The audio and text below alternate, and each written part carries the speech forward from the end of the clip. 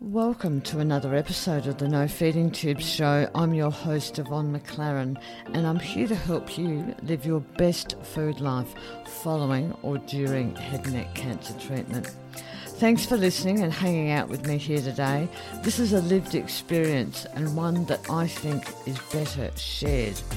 And what do I know? Well, in late 2018, I was diagnosed with oropharyngeal cancer and I went on to have a third of my tongue removed, both tonsils, the tumour, 30 lymph nodes and 30 chemoradiotherapy sessions. I also had a PEG tube feed for 15 months and ate nothing orally in that time. So grab your favourite beverage or your walking shoes and let's get started.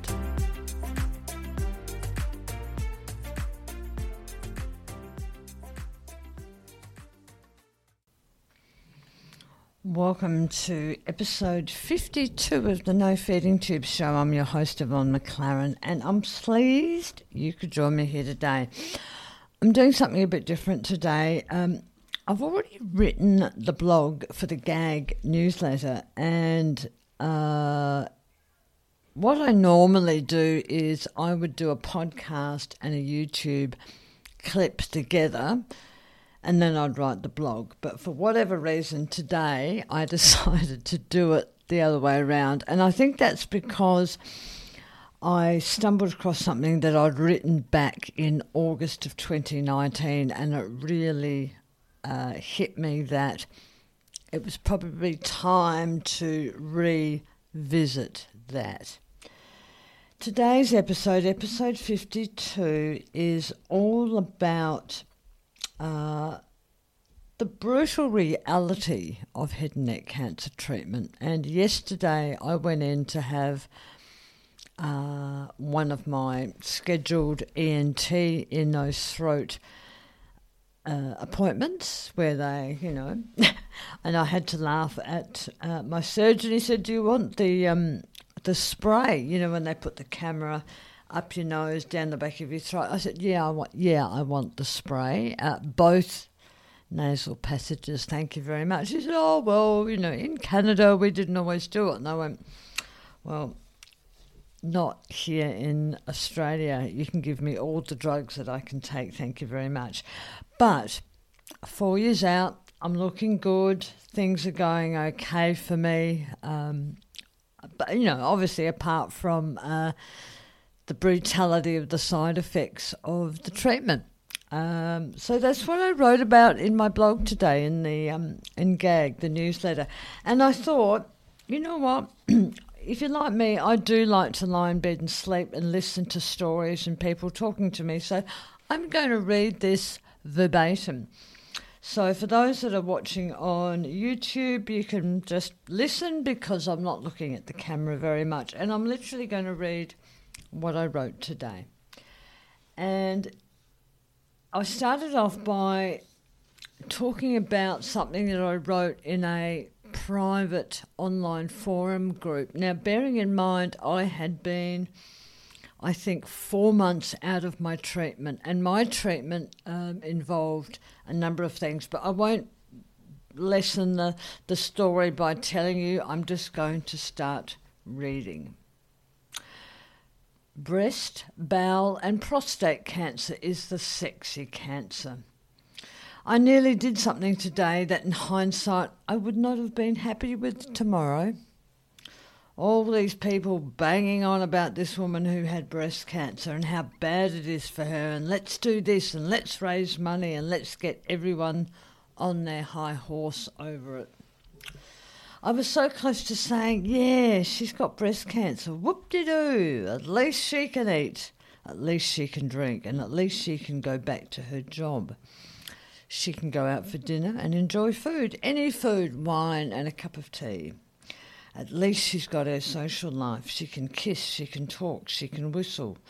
I was so angry and I thought it's so unfair that at times I've wished I had breast cancer instead of this cancer. Then I'd feel guilty. It came from nowhere, this anger today. Month 9 and still no food, no eating and another sore throat. Has anyone else felt like this? I wrote this on the 1st of August 2019 to an online support group. I was 5 months out from treatment for stage 4 oropharyngeal cancer. I had a third of the base of my tongue removed, a neck dissection which involved the removal of 30 lymph nodes, the removal of a tumour the size of a couple of small walnuts, and both of my tonsils. I wasn't eating, I was pouring artificial formula into my peg tube in my stomach, and I was at war with the world. Despite my trepidation in voicing how I was really feeling, I mean, who says they wish they had breast cancer? Turns out there are a lot of other head and neck cancer people who felt exactly the same way.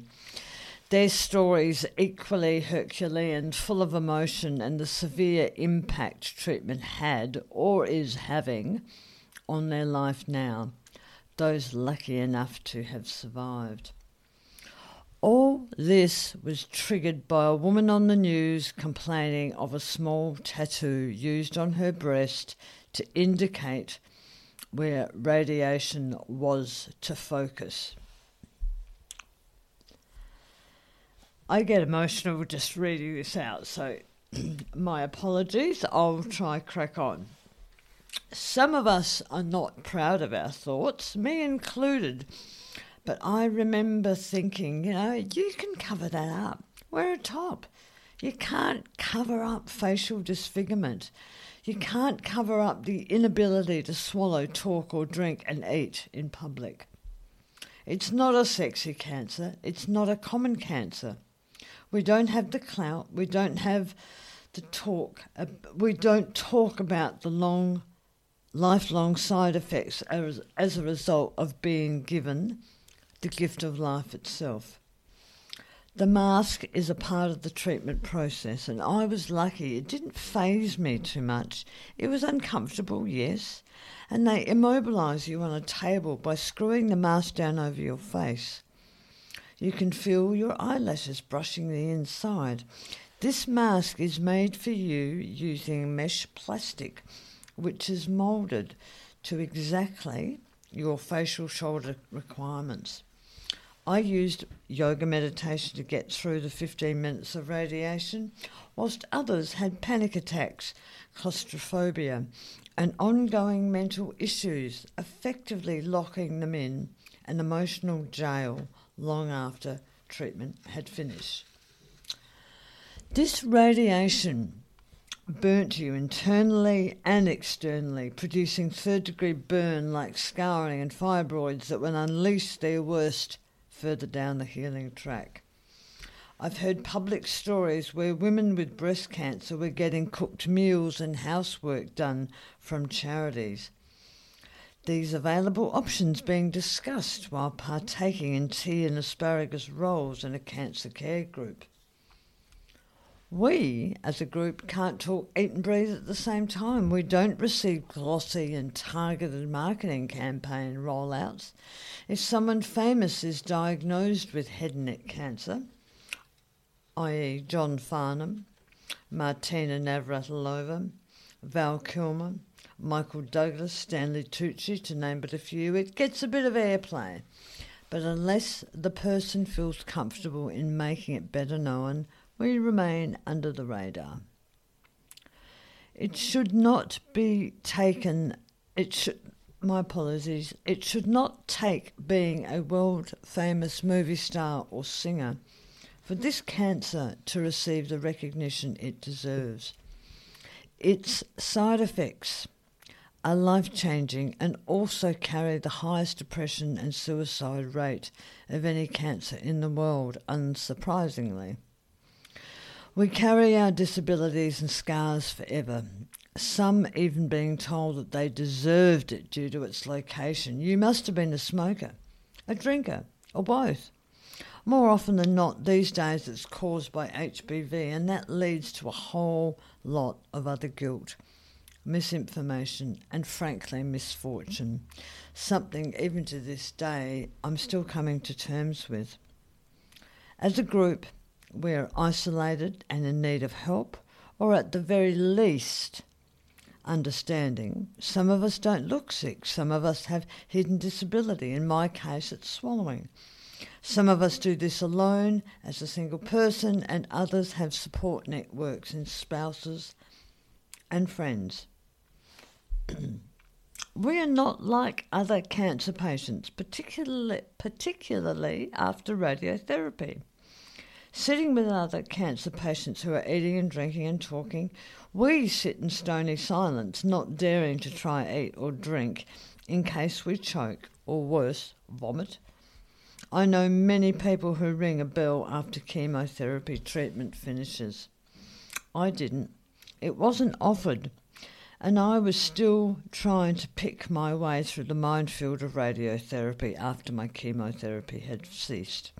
I was warned it was a brutal treatment, the radiography department being the most disliked department due to the damage they inflict, according to my radiologist. They weren't kidding. Even writing this blog today has taken its toll. I've had to stop, compose and redirect my thought processes. Our medical teams need to remove the cancer if they can without destroying basic human functions like eating, drinking, speaking, smiling, breathing, and appearance. The cancer is so visible to the world in those of us with scarred faces and no teeth. This cancer is such an interruption to our working and social life if we can't eat properly and speak clearly. We can't just cover it up with strategically placed scarves and jackets. Eventually we must eat and socialise in public again. A small tattoo of a cross is such a small inconvenience in the grand scheme of things.